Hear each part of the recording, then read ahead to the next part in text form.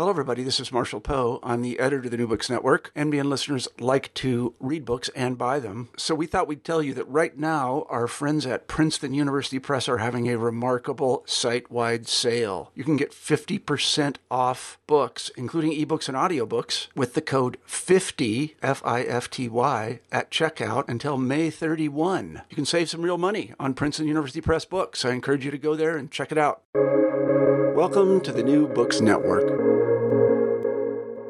Hello and welcome to New Books in the Indian Ocean World, a podcast series on the New Books Network. This podcast is for people who want to sail the waters of the expansive Indian Ocean and learn about its past and present. Thank you for joining me today. I'm really excited to share this interview with you. I'm your host, Kelvin Eng from Yale University. With me is the co-host Soumyashree Ghosh from Princeton University. For God or Empire, Syed Fadl and the Indian Ocean World by Professor Wilson Jacob, published by Stanford University Press in 2019, is a theoretically informed work of Indian Ocean history that raises a series of provocative questions about sovereignty and religion in the Indian Ocean. Syed Fadl, a descendant of the Prophet Muhammad, led a unique life, one that spanned much of the 19th century and connected India, Arabia, and the Ottoman Empire. For God or Empire tells his story, part biography and part global history, as his life and legacy afford a singular view on historical shifts of power and sovereignty, religion, and politics. Wilson Jacob recasts the genealogy of modern sovereignty through the encounter between Islam and empire states in the Indian Ocean world. Fadl's travels in worlds seen and unseen made for a life that was both unsettled and unsettling. And through his life, at least two forms of sovereignty, God and empire, become apparent in intersecting global contexts of religion and modern state formation. While these changes are typically explained in terms of secularization of the state and the birth of rational modern man, the life and afterlives of Syed Fadl, which takes us from 18th and 19th century Indian Ocean worlds to 21st century cyberspace, offer a more open-ended global history of sovereignty and a more capacious conception of life. Over the course of our conversation, we will talk not just about Professor Wilson Jacob's approach to teaching history, but also how he came to this project. What were some of the structural decisions he made when putting together the narrative which attempted to write the biography of Syed Fadl? I will also ask what can South Asian history and Middle East history gain from Indian Ocean world studies? To learn about these issues and more, join us and stay tuned. I hope you enjoy the book, and I hope you enjoy this conversation as well. Today, I'm here to talk to Professor Wilson Jacob, the author of the captivating book For God or Empire, Syed Fadl and the Indian Ocean World. By discussing this book, we will dive deep to learn about overlapping currents in and off the Indian Ocean, between religious worlds and modern state formation. Wilson Jacob is Associate Professor of History at Concordia University in Montreal. His early training at Georgetown University and his doctoral work at NYU were in Arab and Middle Eastern studies, with a specialization in the cultural and gender history of Egypt. In addition to several articles, he has published a well-received monograph on masculinity titled Working Out Egypt, Afindi Masculinity and Subject Formation in Colonial Modernity, which came out in 2011 with Duke University Press and was co-published by the American University in Cairo Press. Welcome, Wilson, to New Books in the Indian Ocean World, and thanks so much for taking the time to talk about your captivating book today. Thank you, Kelvin. Thank you, Soumyashree. It's a pleasure to be here with you. So just to begin, can you start us off by saying a few words about yourself? That is, where did you grow up, where you went to school, how you became interested in your field of study, and any influential mentors you have? Sure. All of those things obviously also have something to do with this book, so I'll start from the beginning, if you'll allow me. I was born in Kerala in southwestern India, which is sort of the beginning scene of For God or Empire. And I lived there my first 5 years. Then our parents whisked us away to upstate New York as part of the great out-migration from Kerala of women, actually, in large part, female-led out-migration. My mother was a nurse, and we ended up growing up in the U.S. Between upstate New York for a year and Texas and Oklahoma for many years.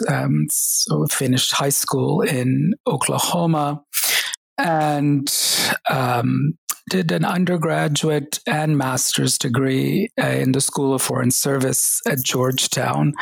There I had amazing teachers who introduced me to Arab history, to Islamic history, to the Middle East as a geopolitical formation.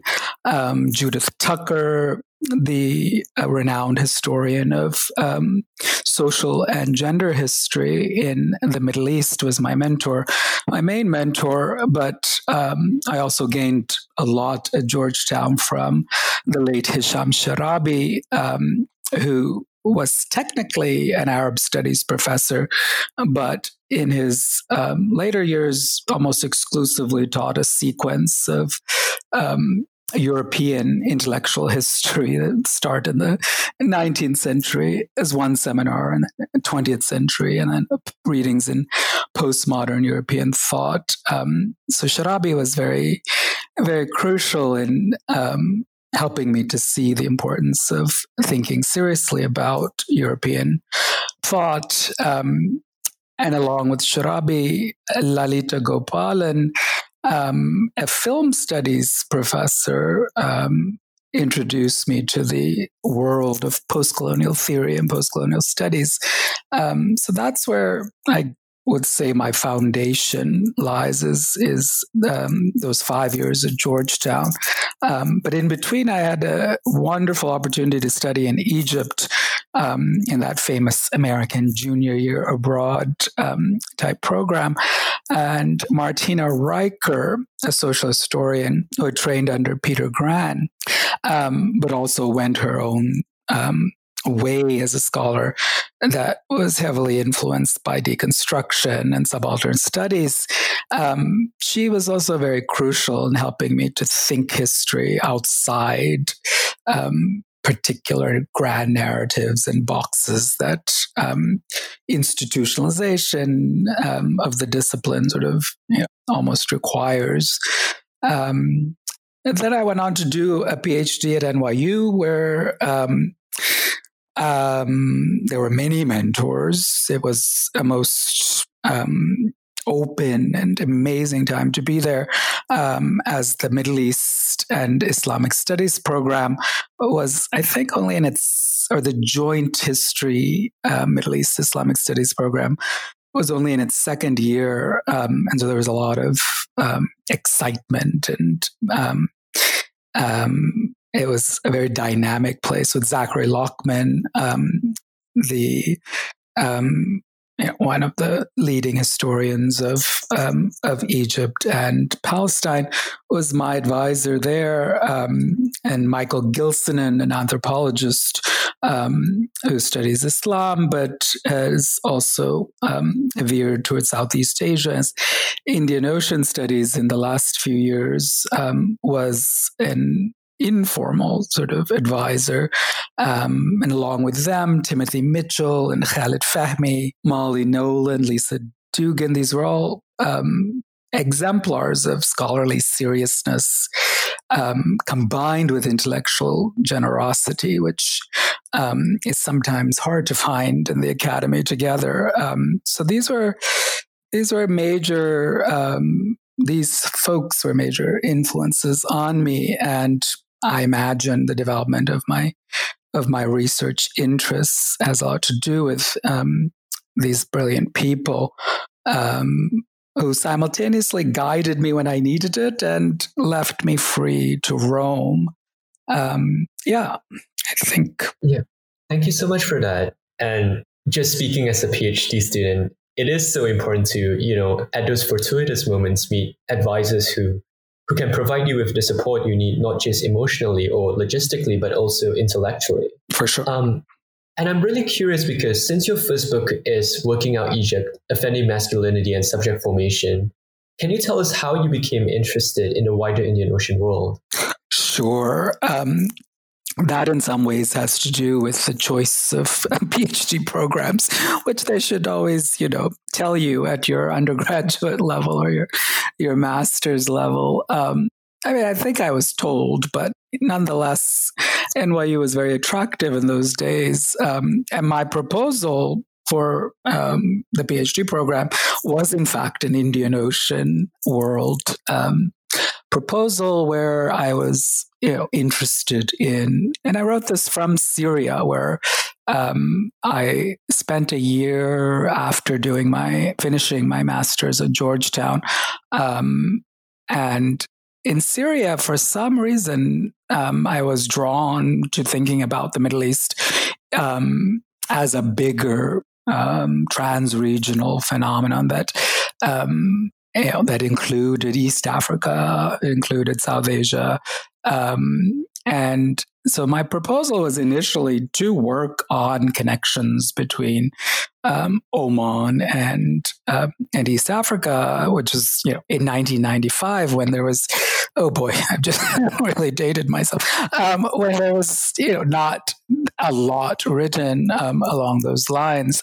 But when I got to NYU, it seemed that, and to the Middle East Islamic Studies program, that Egypt, which I had, where I had studied as an undergraduate, and Judith Tucker, my MA and undergraduate mentor, was a specialist in Egypt, and she handed me off essentially to Zachary Lockman, who was also a specialist in Egypt. So there's a way in which Egypt, is a magnet for Middle East PhD students, and I absolutely adored Egypt, and so Indian Ocean kind of fell by the wayside, which had something to do also with the challenges of doing Indian Ocean history at that particular time, in terms of experts and the paucity of expertise around Indian Ocean history at the time, but also the language skills, which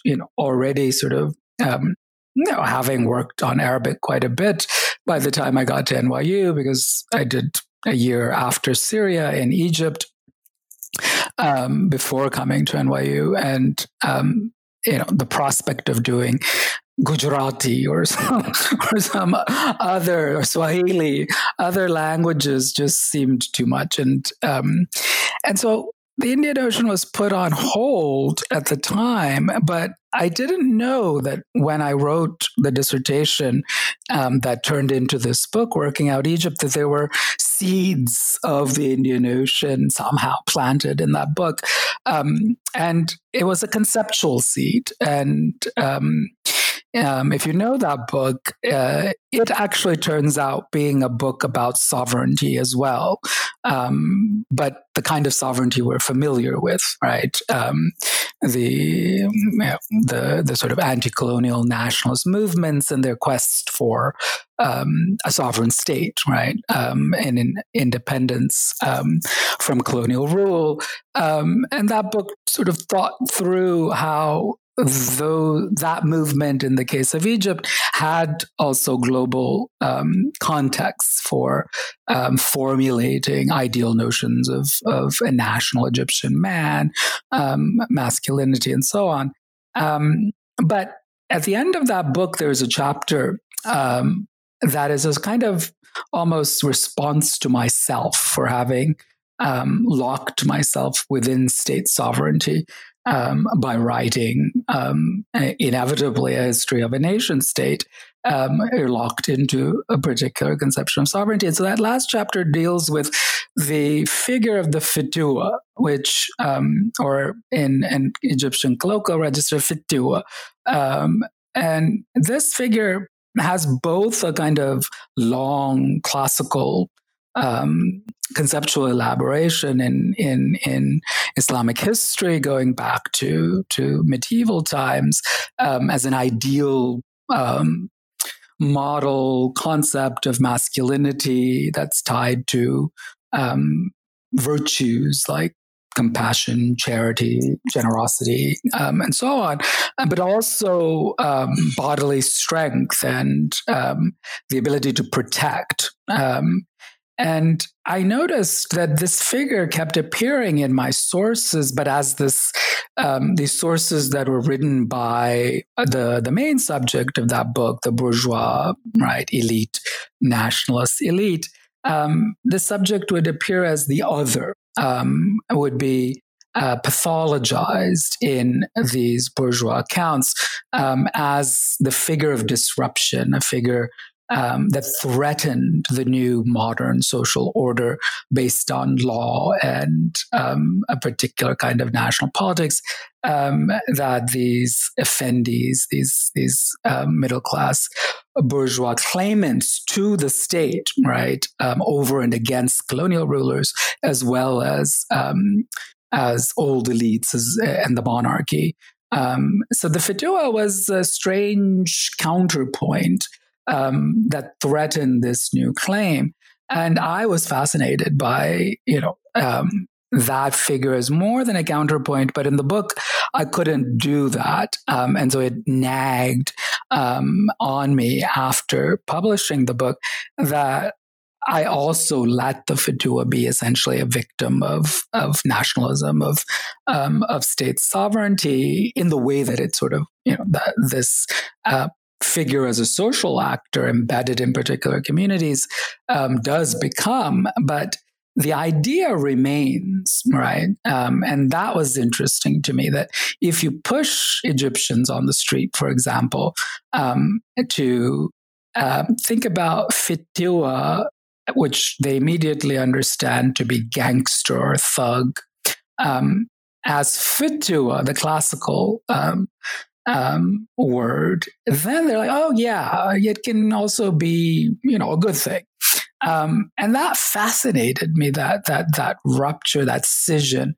And yet the remainder that exists in the present. And so I thought that in the future, I could actually think about this figure in relation to maybe other kinds of figures that represent these virtues, that represent a kind of embodied power, embodied sovereignty, if you will. And then that's where the figure of the Sayyid, the preacher, the Sufi came into the picture as well. But that's the kind of intellectual itinerary. But one could say that the Indian Ocean was just waiting to emerge. As one major scholar of Indian Ocean world studies suggested to me when I started out that I was going back to my roots, which I took great offense to, because though an Indian chose to work on the Middle East very self-consciously. And so this idea that the Indian Ocean somehow and a Muslim figure would be my roots seemed offensive at the time. But then, of course, as you learn sometimes, older and wiser people do know things you don't know at the beginning. It would pan out that being part of a particular Malayali Syrian Christian diaspora with its own institutionalized, church forms that are transnational, that exist in the North American diocesan form as well as in the Gulf and in other places, that this religious formation, which precedes the Muslim formation in southwestern Malabar, that there were affinities in the end between that biography that was mine and the biography that I would go on to write.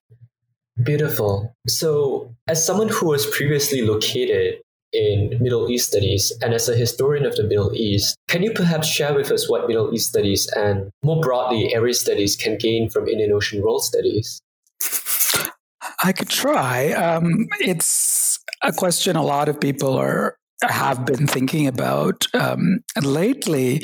And I think, so again, going back to that other question about how does somebody who wrote about Egypt come to work on the Indian Ocean.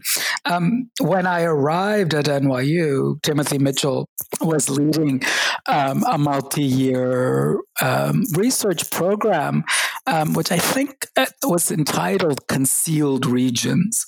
So already in the mid-1990s, there were scholars who were trying to push the boundaries of area studies, right? So emerging as a critique of area studies, and I was fascinated by this.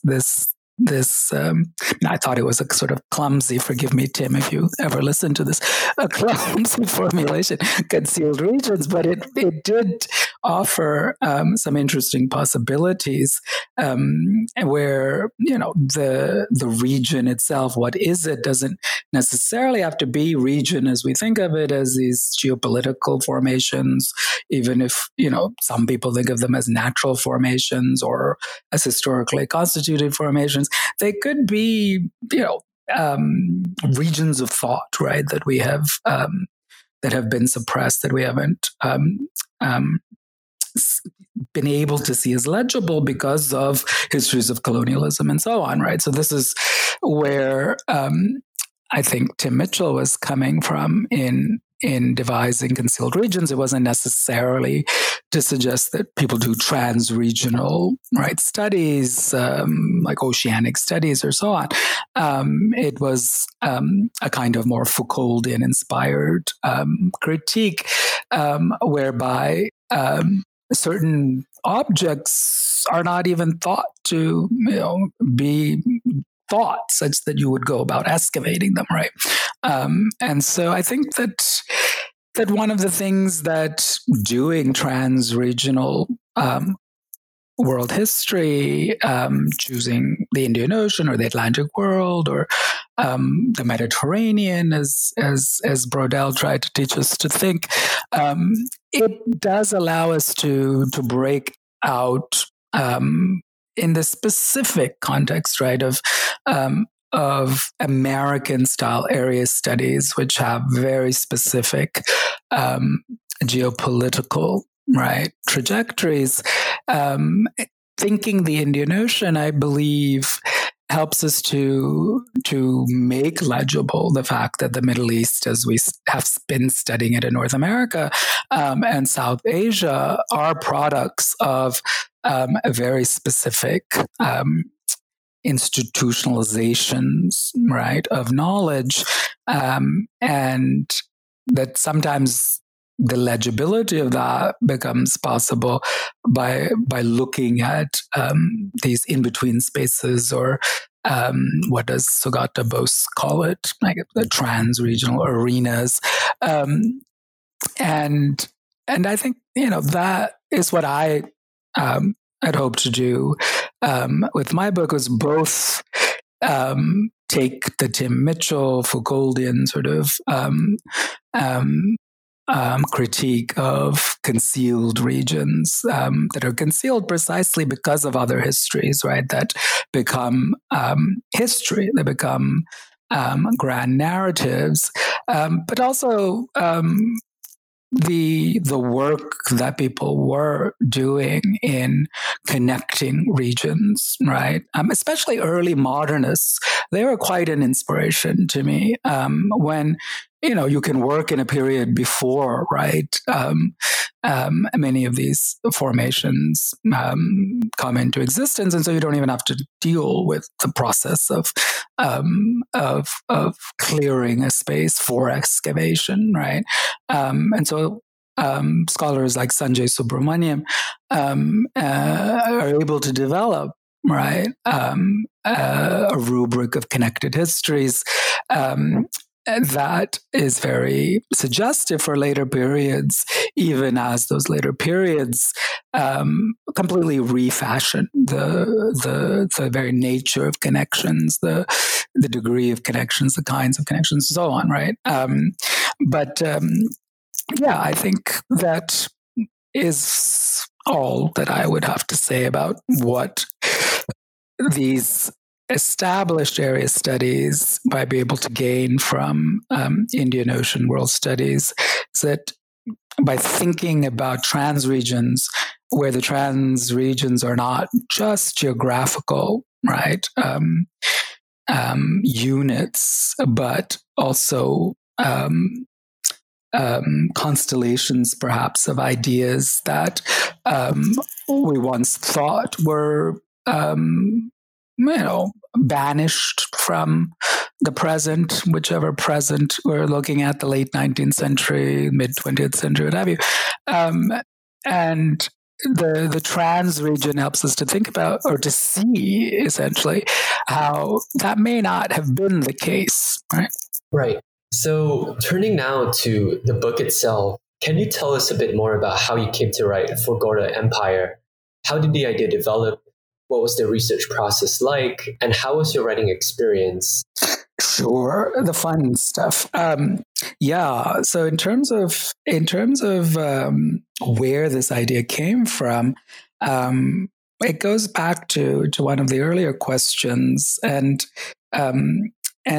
it has to do with the roaming, right? So when I was working on the first book, near towards the end, and I had moved from Egyptian archives and libraries to the Public Record Office, as it was called then, at Kew Gardens, and I was looking at the British version, I guess, of what the Egyptians were up to in the first few decades of the 20th century, and the British version, after having covered, the Arabic sources quickly became boring to me. Police records and spying on Boy Scouts movements and so on. Reading these reports, which I could also do super fast, right? Much faster than I could do with the Arabic sources. And so I found myself one day supremely bored at the archive and got up from my sources that I was looking at that day and wandered about the catalog section, the hard copy catalogs, and I pulled up one random one, and I don't know if it magically opened up to, so then the Sufi is calling me. No, I doubt it was that, but I don't know how. This one opens, and the entry is for the Mapla Outlaw. And something about it struck me, right? I didn't know exactly at that moment why Mapla resonated for me, but it did. And so I pulled up those records, and they were Foreign Office, like these huge tomes, two actually, huge tomes of correspondence about this Mapla outlaw. Who turns out it is Said Fadl. And the British are shooting letters and reports about this one Mapla that they have deemed an outlaw around the world, right? From London to Aden to Jeddah to Simla to Delhi to Madras. They are obsessed, it seemed, with this figure.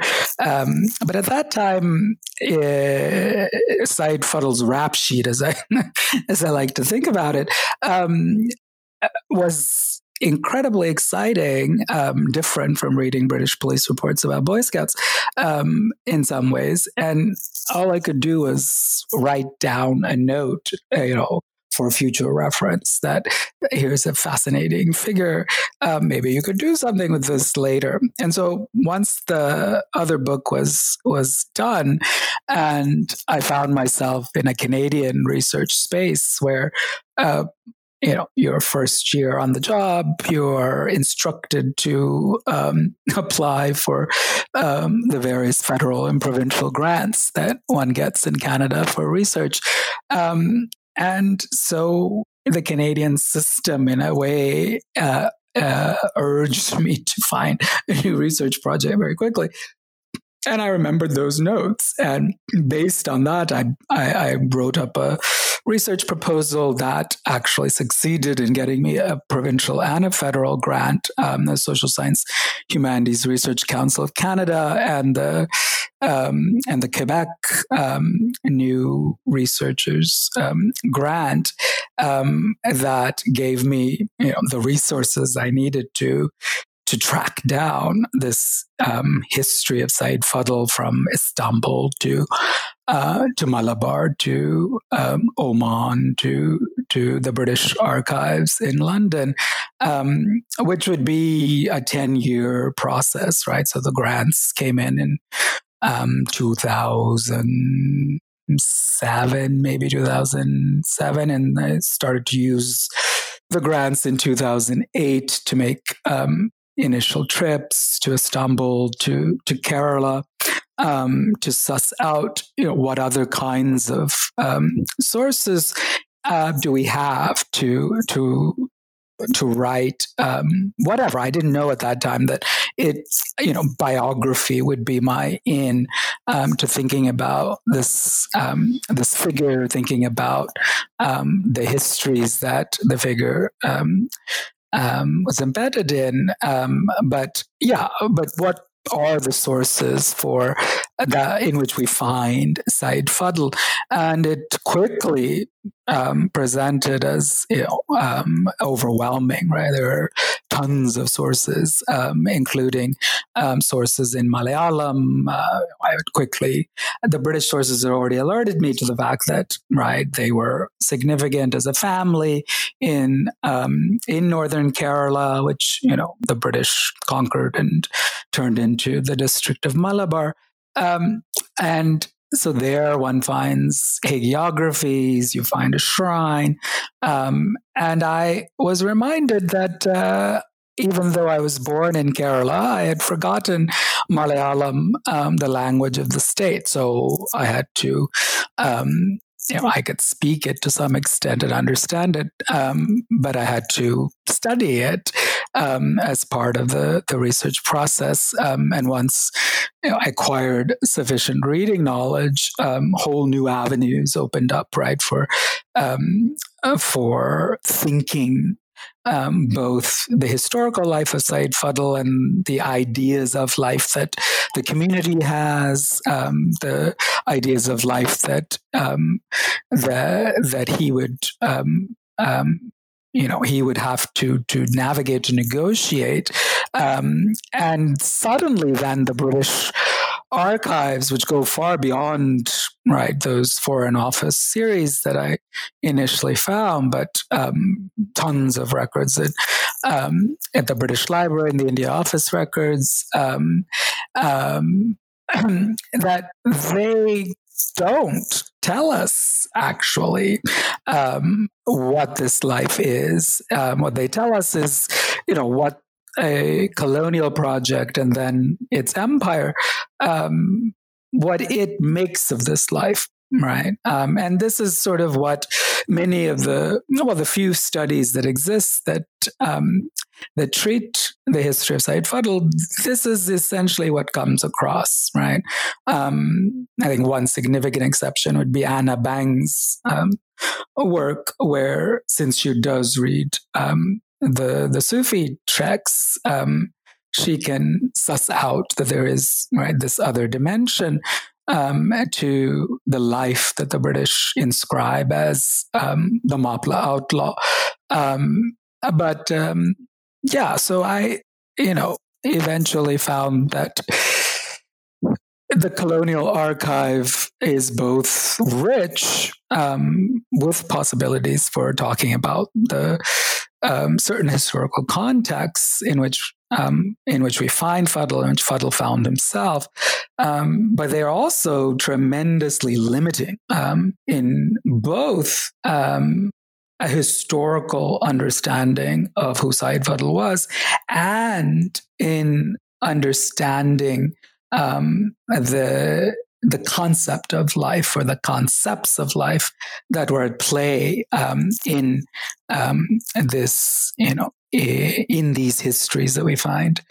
Yeah. And so, along with all of the archival digging and doing a bit of ethnography around the shrine, some interviews and so on, and there was also the work of having to become a graduate student again, in a sense, right? Like figuring out secondary literatures.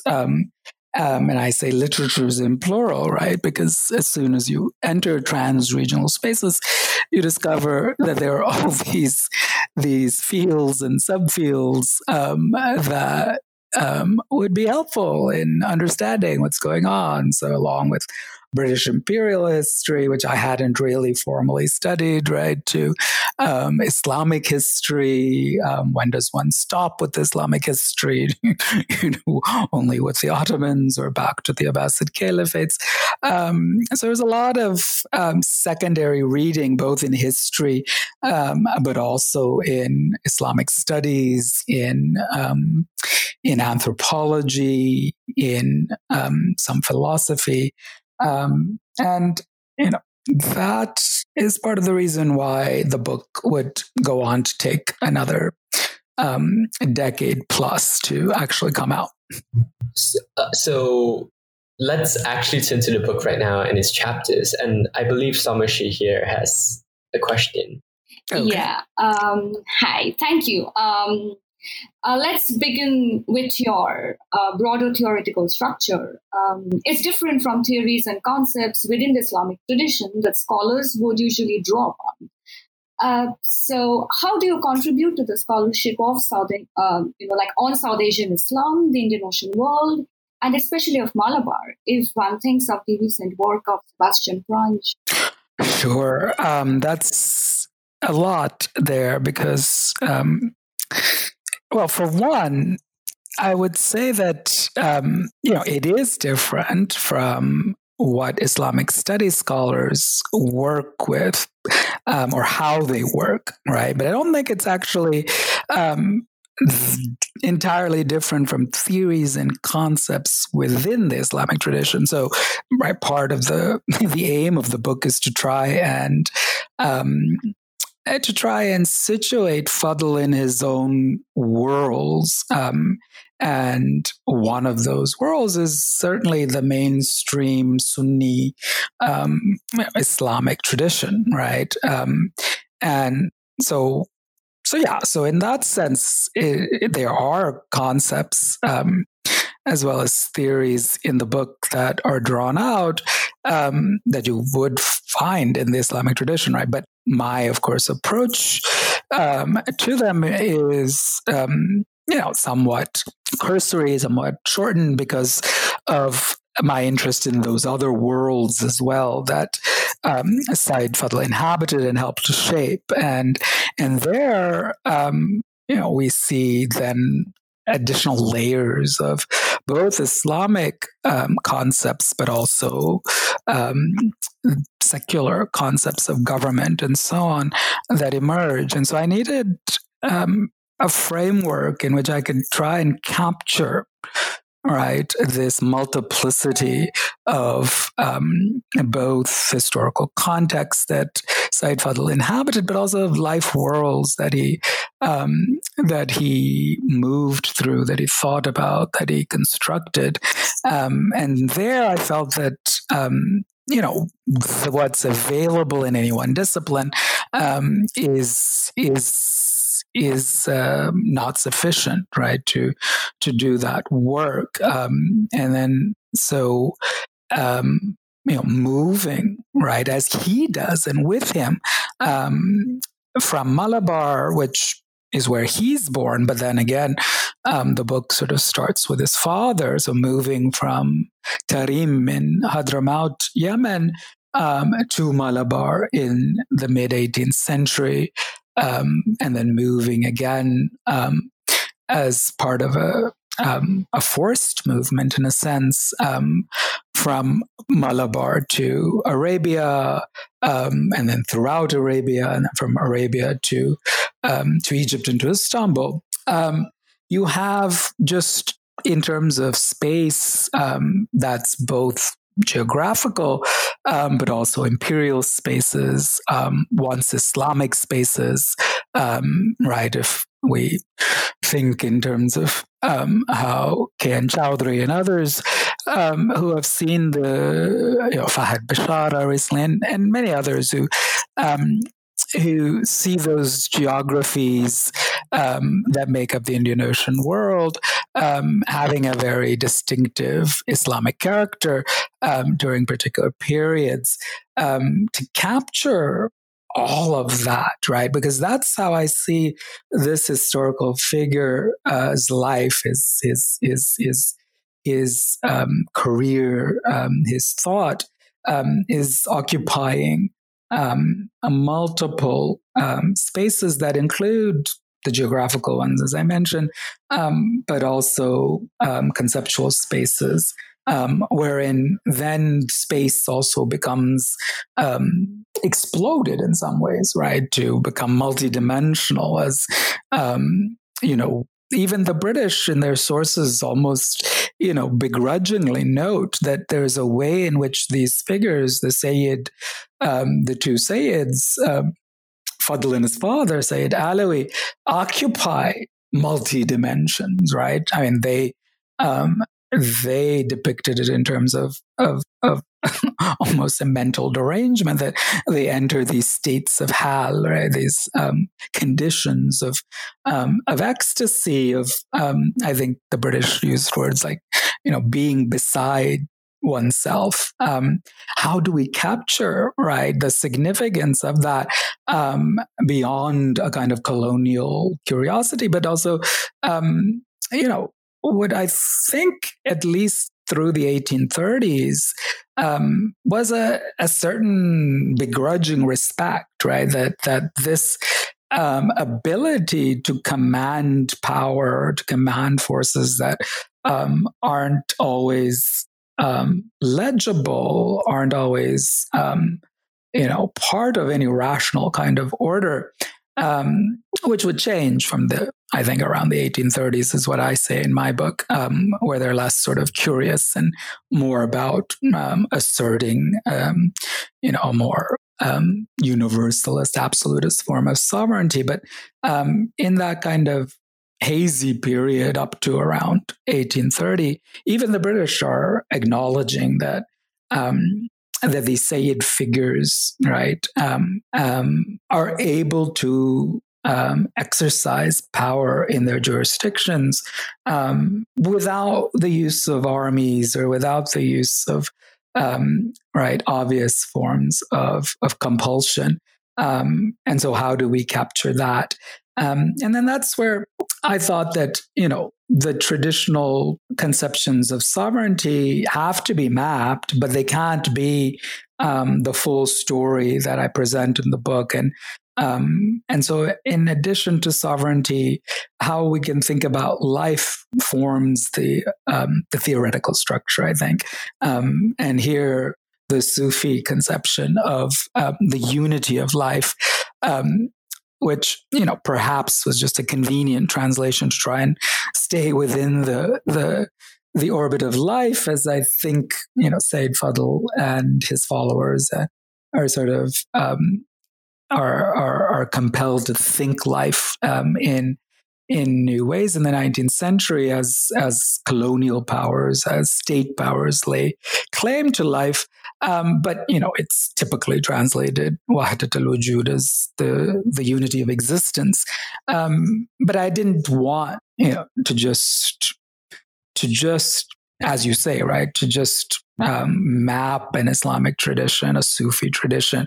I wanted to actually deploy it as an analytical category. And so for that, I altered the translation a little bit to unity of life, so that we might be able to capture those things that even the colonial officials in Malabar are sort of seeing, right? So in that way, I guess what I have to contribute to scholarship on South Asian Islam, the Indian Ocean world, Malabar, is a kind of connectivity, or the offering of a sort of,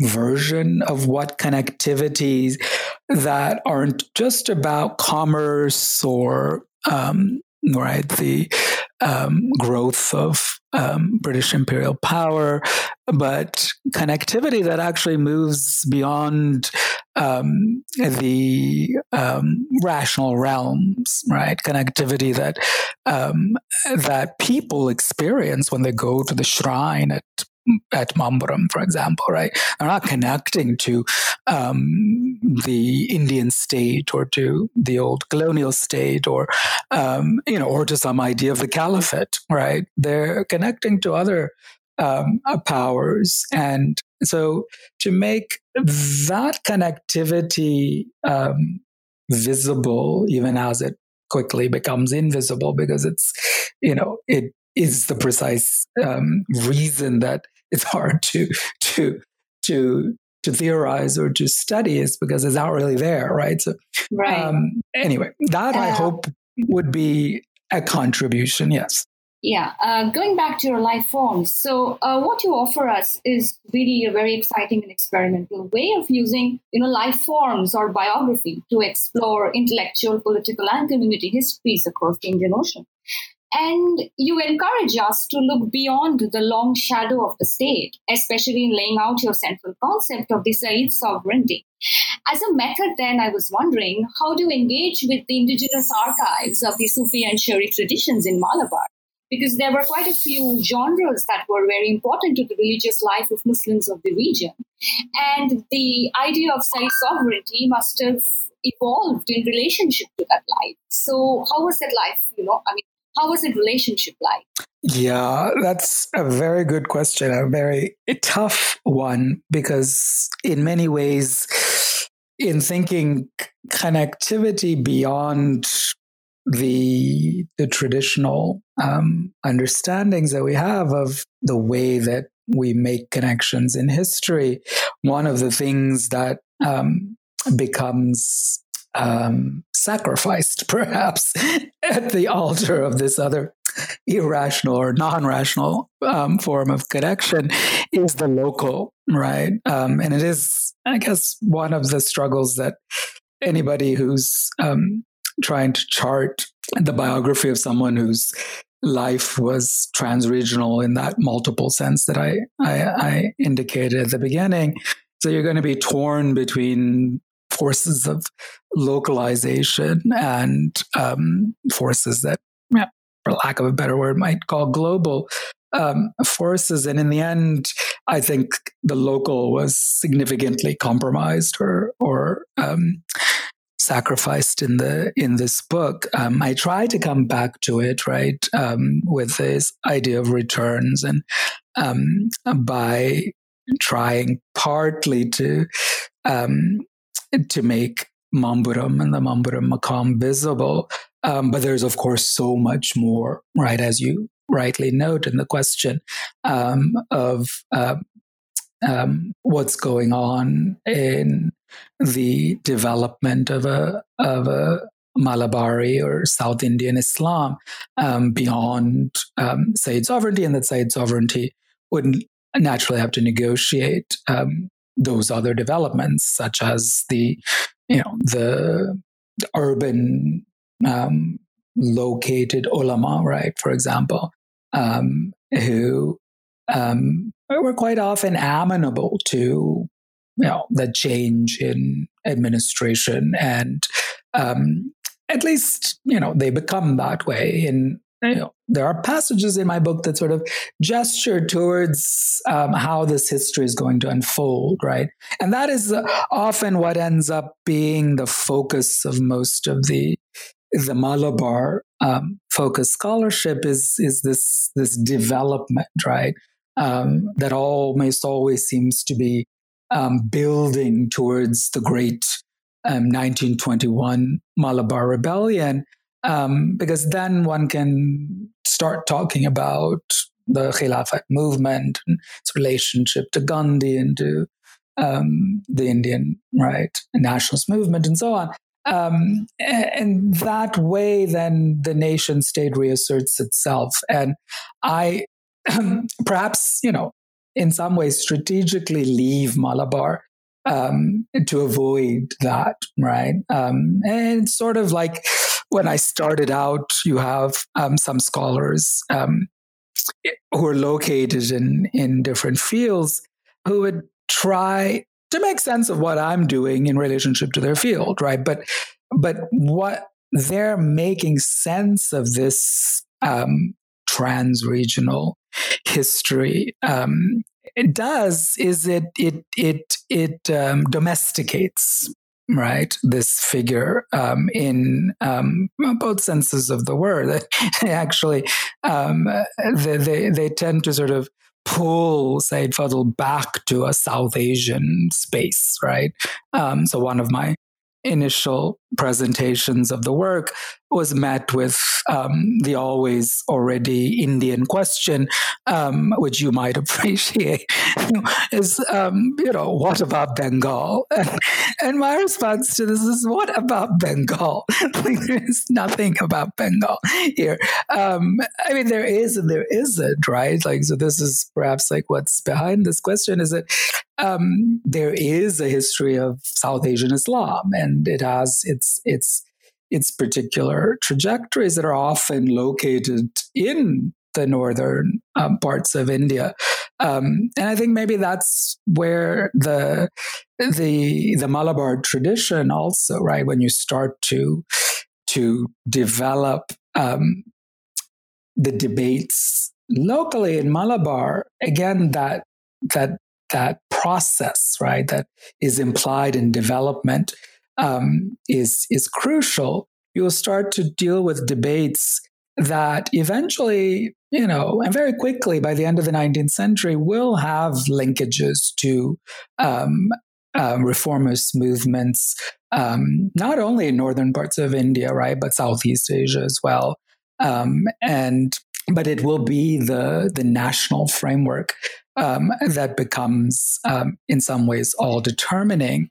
And there are plenty of scholars who have, done that kind of work locally. My project began with an interview with Gangadharan, who's written a couple of books, translated into English as well, about the Maplas, the sort of the Muslims of this Malabar region, and in his work, K.K. Muhammad Abdul Sattar, a locally based historian and professor in northern Kerala, Yasser Arafat, Mahmoud Kuria. There's a way in which the local is far better captured, right, in those works, and that's precisely because they think about the debates that emerge in Kerala by the end of the 19th century that will be part of the larger intellectual background for the Malabar Rebellion and how you understand the Malabar Rebellion and so on, which is all important, but it's just not work that I did. So answering the question is also quite difficult. At one point, the call of Malabar was there, right? Especially as I began to see what the richness, what richness there was in the debates that develop around shrine practices, right? As you have the great, second round, if you will, of migrations to the Gulf, of labor migrations and the returns to Kerala, where Kerala is, right, on the exports perhaps the most percentage-wise of laborers from India to the Gulf. You have new forms of Islam returning, and in Mamburam itself, across from the Maqam, will be built a grandiose sort of congregational mosque that shows, right, the power of that migration, the wealth that comes back with the migrants, and also the ideas. And so there was a desire to map out the debates more carefully and bring them into the present, because the sources are there, and it's incredibly fascinating, where you have, for example, TV programs that offer a stage, essentially, for Muslims in Malabar of differing opinions, Sufi, Sunni, debates around questions, right, of theology, or about the questions of orthodoxy, of visiting, of whether or not visiting Sayyid Alawi's shrine is shirk or not, right? Is a form of sort of polytheistic practice. But I ultimately could not do all of that, right? Especially as I follow Said Fadl as he leaves Malabar, as he's exiled from there in 1852. Yeah. I mean, we can only do so much in a book, right? Right. This actually brings me to the first chapter where you discuss the encounter of the English East India Company with the Saids of the Alawi Sufi order in the early 19th century. I was thinking, and it might just go back to, what we have been discussing so far, is that in what ways do you depart and differ from the earlier accounts from, say, the 1980s, especially of K.N. Panikkars, that also recognize the alternative authority that these Saids had long exercised in the region? I think, Panikkars Against Lord and State was one of the first books I read when I was preparing the PhD application. So back in 1995, before this, this book project actually took shape. And I guess that the departure is in the fact that I find in those histories a teleology that I couldn't actually follow in charting this life of Said Fadl, because he doesn't ever get to return to India.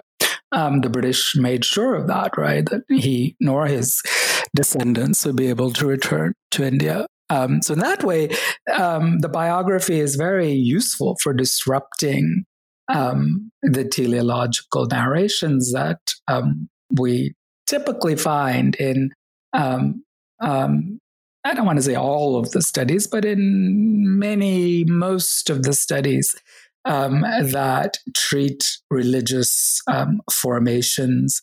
And you also find a very secularist kind of bent in those studies, where they might acknowledge the significance of these sayyids and ulama, and how they're important to these communities. But there's also this sense that reform is inevitable. Reform is going to come, and a certain rationalization of that religious order will happen. And that's important when one is thinking anti-colonialism in a particular kind of register. But it doesn't map on to the life that I was mapping, right? So I think that's where the departure comes. In the second chapter, you talk about the most interesting and late document from the pre-1857 period.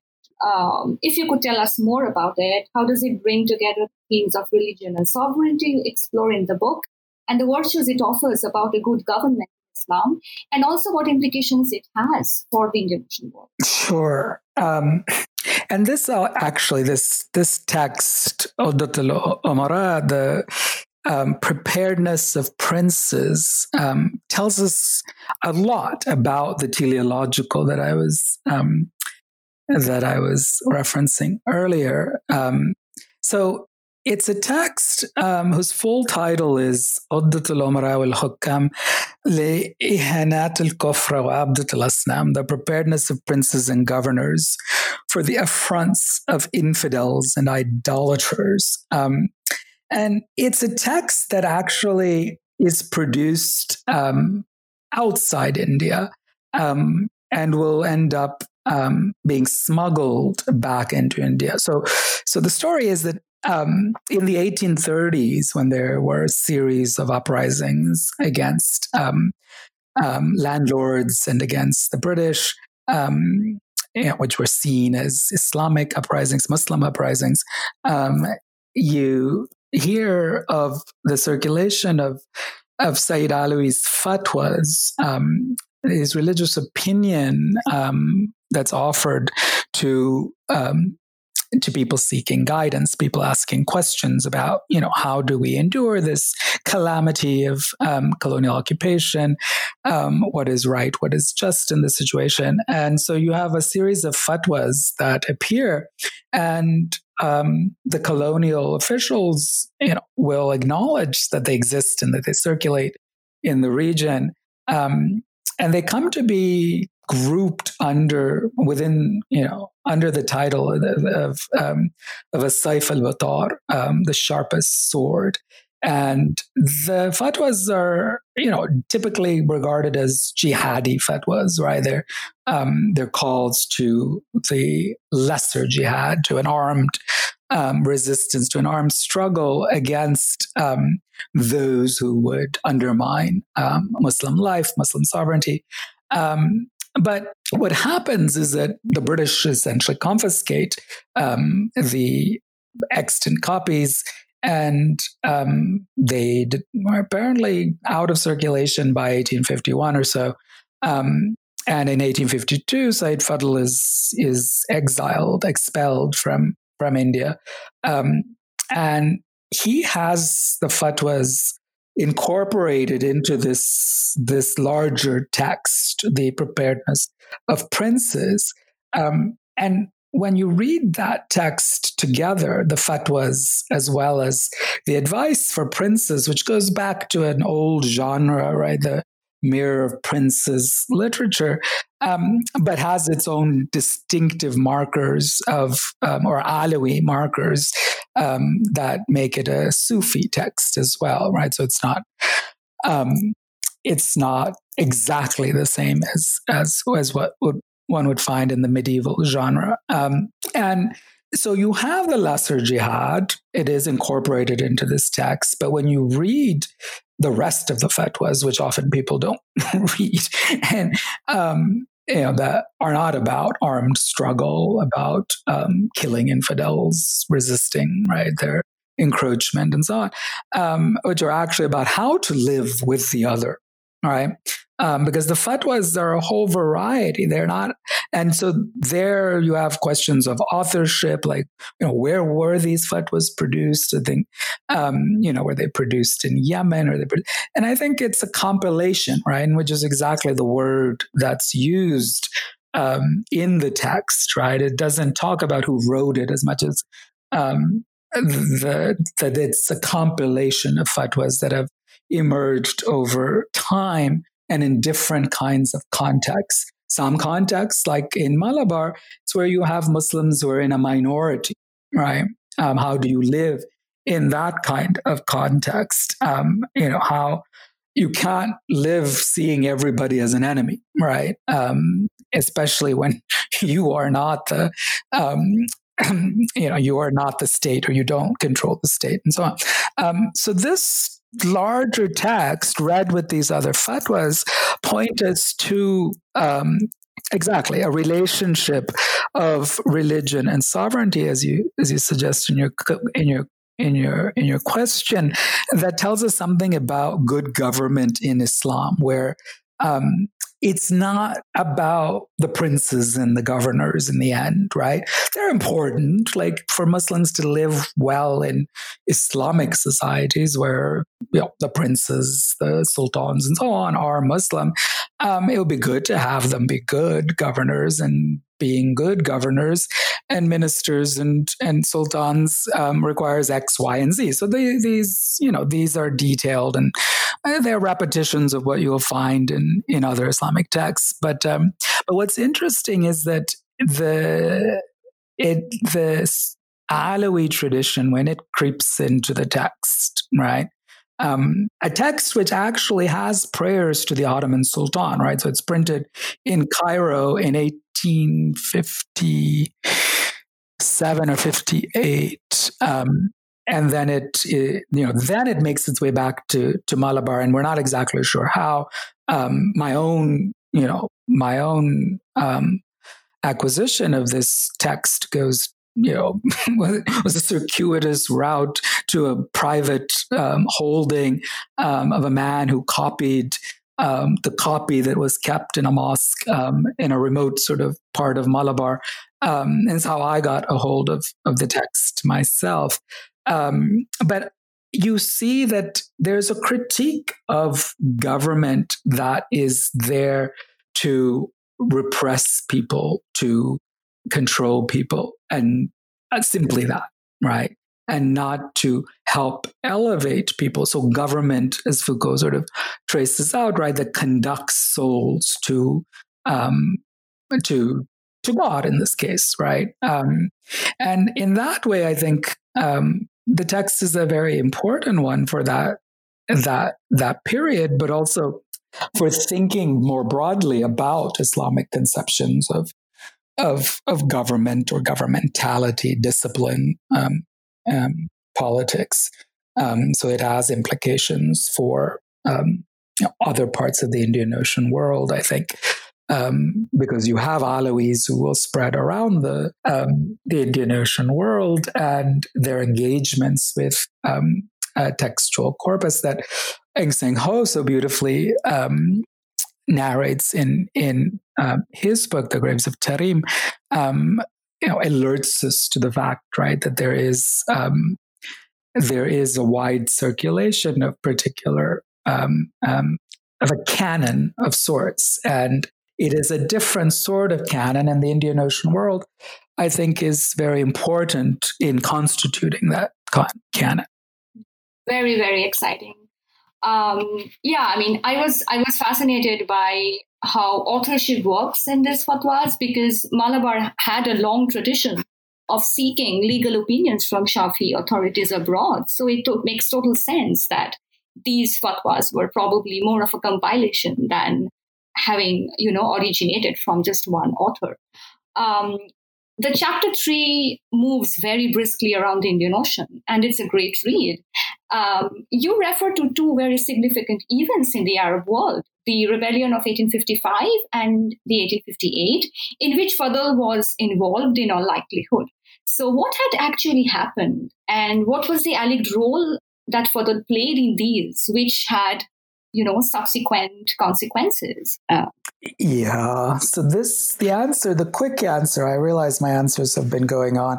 The quick answer to that, right, is that if I had delved into the events themselves of 1855 and 58, it would be like, delving into the Malabari local debates. It would take me away from the larger narrative of life that I was trying to map. But very quickly, in 1855, there's a rebellion among Arabs of Mecca against the Ottoman attempts to suppress the slave trade. And this one could chalk up to a series of rebellions that were ongoing since the late 18th century. In rebellions that, in a sense, index how the Sultan Caliph in Istanbul is not, his authority is not being regarded anymore as the same as that of a caliph, right? Sure, there's a sultan in Istanbul, but the caliphal qualities are not so great, which is why the Islamic world is in danger, right? And by 1855, the danger is clear and present, right? The Europeans are essentially able to impose terms to tell the Ottomans that X, Y, and Z reforms must take place. And in this case, the reforms to suppress the slave trade, which the Ottomans will try to actually to do, right? So in 1855, there's a rebellion. It's not clear if Fadl was involved, but the British are keeping tabs on him and are suggesting that he might have been. And then the 1858 incident was a massacre in Jeddah, where Europeans and their Christian proteges were killed. And that story is, that history is told in interesting ways by other scholars like Oxenwald.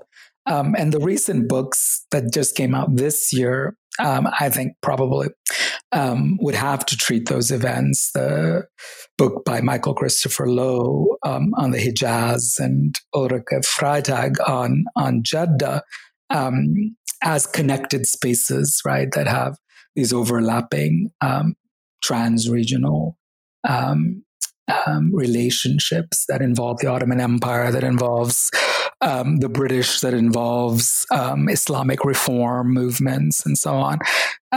So I don't delve into those events myself, but what I use them for is to show how the British surveillance of Said Fadl is weak, actually, in the 1850s after they expel him from India, but would exponentially grow once we move into the 1870s. And so for me, those events and then later ones, when they're able to better track him, are actually aimed at sort of showing how state sovereignty, modern state sovereignty, is in large part predicated on better surveillance, right? Better the capacity for surveillance and policing. Right. Indeed. Yeah. Like in the rest of the chapter, you then offer a very close reading of an Ottoman document which Fadl wrote after 1879, after he was expelled from Dover. So what Said's political philosophy does it offer that is different from what Fadl was writing earlier in the Uddat about forms of good governance? Yeah, that's an excellent question, because this is the moment when we can see very clearly that he has undergone a series of intellectual shifts, right? You have the son of a revered saintly figure who will leave India with that patrimony, with that heritage, and with the knowledge that his father, that his burial site has become a shrine. And so continuing an Alawi tradition in the Indian Ocean world, where important figures of the tradition, they will be shown this reverence and this respect, and their burial sites become maqams or shrines. And so Uddat al-Umara navigates, this tradition, the importance of the government of souls, where the main end is not a worldly end, right? So it doesn't have a politics. So life is not about politics. But as we move through these periods in the 1850s, 1860s, where he witnesses himself the declining power of the Ottoman state, which isn't just any state, right? It's sort of one of the last remaining sovereign Muslim states, whose sultan also has a claim to the caliphate, right, of being a sultan caliph. And so to witness the weakening of this state draws him into politics, into thinking life in political terms. And that is a major shift in how he thinks his own Sufi tradition and thinks Islamic concepts, because geopolitics suddenly start to become more detailed in these reports, which are not any longer Sufi treatises or chronicles or what have you, or biographies. They're very literally reports that you would find a government agent of the Ottoman Empire writing. And he will, through these reports, I imagine, acquire ministerial status. And so in them you get accounts of the land and its productive potential, the commercial possibilities. You get accounts of Arabs, which actually harken back to earlier historical traditions within Islam of thinking Arab meaning very specifically a nomadic tribal, the Badu groups, right? And they're very clearly presented as his other, right, and the other clearly of settled city folks, and they're sort of savage, literally savage, right, which is the word that appears, form of life. Necessitates the guidance of a Sayyid, the existence of a strong Muslim state, and so these terms of governmentality that emerge are startling, right? to read after you pass through the Uqdat al-Umara, and then as you pass beyond the government reports to the latter stage of his life, to the Sufi treatises, where this experiment with government, which fails, right, in Zofar, where he's kicked out, expelled, partly because of an El Nino event that causes massive drought and famine, that he's probably mismanaged, but also because of British and Omani maneuvering to secure Omani sovereignty over Zofar. But that, coupled with essentially house arrest in Istanbul, where when that becomes clear to him by the end of the 1880s, that the Sultan has no intention of letting him roam free and potentially create diplomatic incidents between the Ottomans and the British, he turns to the Sufi tradition that he's an heir to, and problematizes, I would argue, if we were to radically recontextualize those Sufi texts, then they become a problematization of what he himself had participated in just a few years earlier, of trying to conceive sovereignty through the biopoliticization of life. Right. Very rich indeed. Speaking of Sufi traditions, I think Kelvin has more questions on that. Okay. Yeah, I think that your work is really meaningful and significant also in the way it treats the Sufi mystical treatises methodologically. And I think that historians in general stand to benefit from really your approach in reading this set of texts as political treatises and as embedding within themselves a set of politics, a set of ethics. Just to zoom out a little bit, I have a more broader question about how the genre of Sufi mystical treatises has been read by scholars of religion or anthropologists, and in what ways are they valuable to the historian in your case? So what is the ethical and political subject that is often assumed by scholars who are operating within a secular framework? And in what ways do these Sufi mystical treatises undermine that vision of the coherent, autonomous subject? Sure. Very good questions. I can't elaborate, obviously, all the different ways they may be read in other disciplines. But my feeling is that they're certainly given more weight in religious studies and anthropology than in history. And even in sort of theoretical studies of law. For example, in Samra Esmer's brilliant history of modern law in Egypt,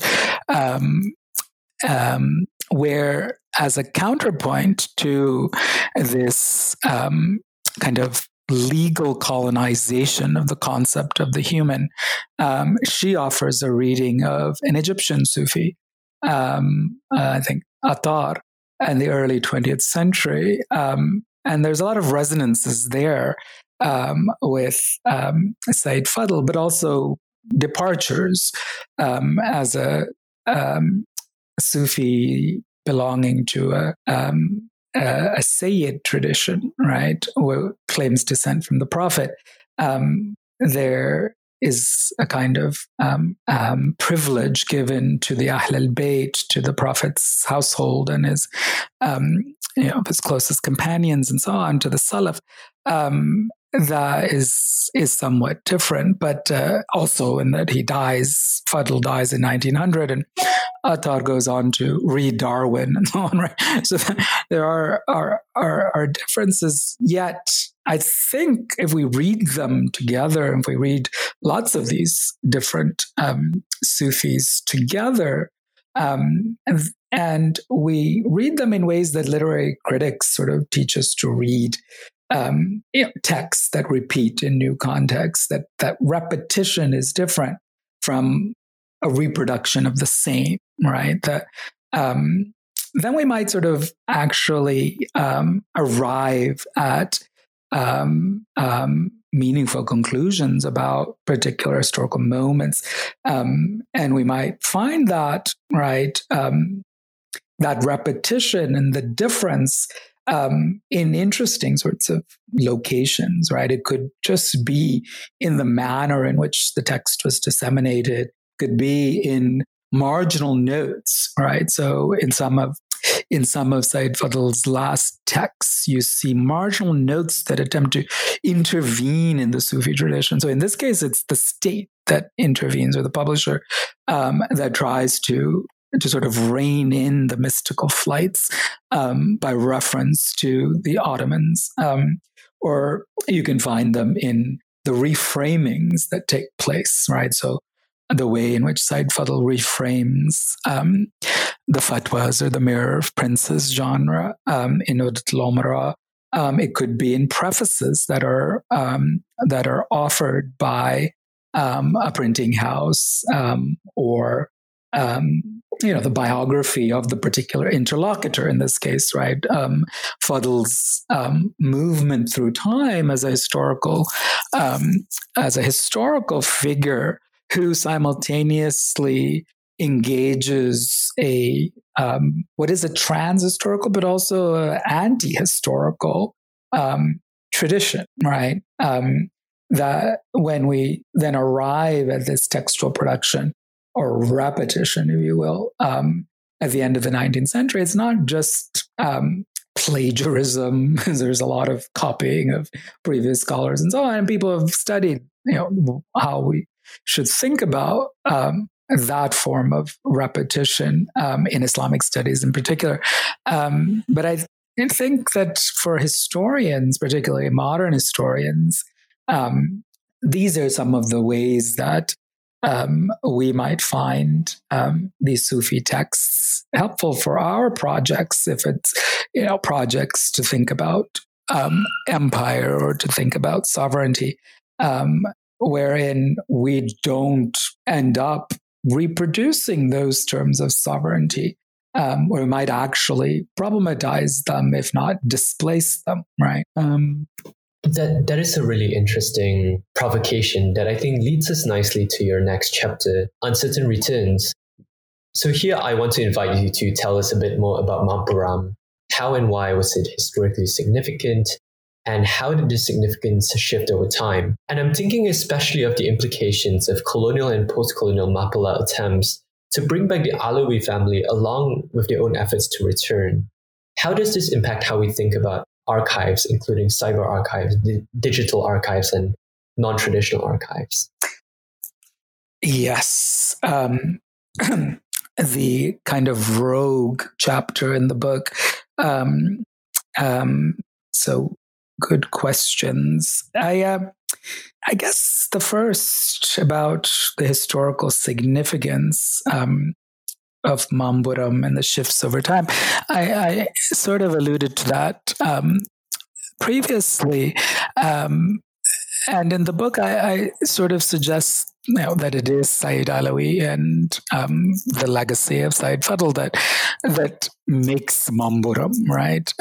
Otherwise, it's a sleepy hamlet in the middle of, a nowhere in the middle of nowhere kind of location, but yet it's incredibly globally connected, right? And it was so in the time of Said Alawi and Said Fadl, wherein you have displacements that are experienced throughout South Asia, throughout other regions of the world in the latter parts of the 18th century that lead to various kinds of movements in those places, right? Whether it's constitutionalisms in the Western Hemisphere or various forms of Islamic revolt in Africa and in Asia.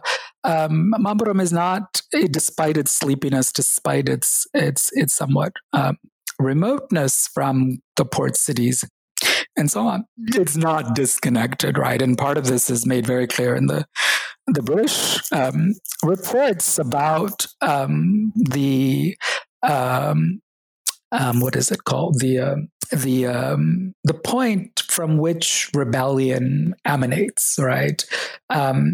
And they identified it as Mamburam, as the place where you find these Sayyids. And the reason is because, though they could never prove that Said Alawi and Said Fadl actively incited or engaged, because if they could, then they would have more easily been able to arrest them. But what they did have was circumstantial evidence of people traveling from different parts of Kerala to seek the blessings of these Sayyids in this removed hamlet in Mamburam. And they were seeking blessings in order to carry out attacks on the British, right? And the way that the British would respond to this after they exiled the Sayyid is to lock it down, right? So again, acknowledging the importance of this space is to lock down the shrine so that it sort of disappears from memory, from people's everyday practices or their pilgrimages or their occasional practices. But it doesn't go away, and eventually the shrine is reopened when things seem more stable by the end of the 19th century, and the shrine will be rebuilt and you see a kind of return to significance of the shrine in the later 20th century. So as I started my fieldwork there, it still had a relatively sleepy air to it, but you could see that there was a relatively new Quran school next to the shrine. And then the next time I went, there was the iron and the rebar coming out of the ground for a massive overpass that was going to be as disastrous overpass as I could tell. It was going to just drop people down with their cars literally next to the shrine. That didn't seem like a very clever idea, but the shrine complex was growing into a complex, right, with a set shopping or a sort of area with stalls for selling ritualistic kinds of items, hagiographies, textbooks for preparing for your college entrance exams, various kinds of book stalls as well. So it actually has seen a revival in both the built environment and the numbers of pilgrims or the people who make ziyarah to the shrine, and in turn, of course, it becomes wrapped up again in globally salient developments such as a Salafi movement that is not the way that Sayyid Fadl had understood the Salaf, a different understanding of what the early Muslims meant for Islam to be. They actually find themselves at loggerheads, and so in that way, Mamburam remains significant to the debates that are ongoing, both in Malabar, in the rest of India, and in many other places around the world, about the true nature of Islam, the relationship of religion to politics, to intermediaries, whether there can be intermediaries between man and God, and so on. Right. So this little place that doesn't seem under, in using certain criteria to be significant in any way, has significance. Beautiful. So before we move on to our last traditional question, can you please read a paragraph from the book for our listeners? Oh, sure. I suppose maybe closing this out with the closing of the book would be the best thing to read. Okay, so finally, in order to release our story from the grip of sovereignty's mediations, we look to for the unity of life. A leap of faith was necessary for me and for those who sought similar glimpses, an experience of solidarity, if that is what it is, that is impossible to represent. Traces of that leap are what we have tracked through histories of diasporic movement, colonization, identity formation, mystical flights, rebellion, reforms, reaction, and returns. Thus, through a long multidimensional play of sovereignty and life, an obscure site in Zofar, shrouded in centuries-old Indian Ocean myth and legend, was tied to another obscure site in Malabar, vested with stories of Mapla Muslim community formation that was in turn tied to a grave in an imperial cemetery in Istanbul. And as my final act of tracing this relationship within a global Indian Ocean history has revealed, the play continues. Beautiful. Well, Wilson, we've taken up a lot of your time. So moving on to our last traditional question, what are you working on now? Can you tell us a bit about your current and future projects? Oh, thank you. Well, I think I have gone on far longer than I should have. So I'll be very brief. I spent the summer working on an article that was just submitted on Fadl's anti-colonialism and Sufi thought or Sufi revival, and how we might use that to think about critical theory, for expanding the horizons of critical theory. And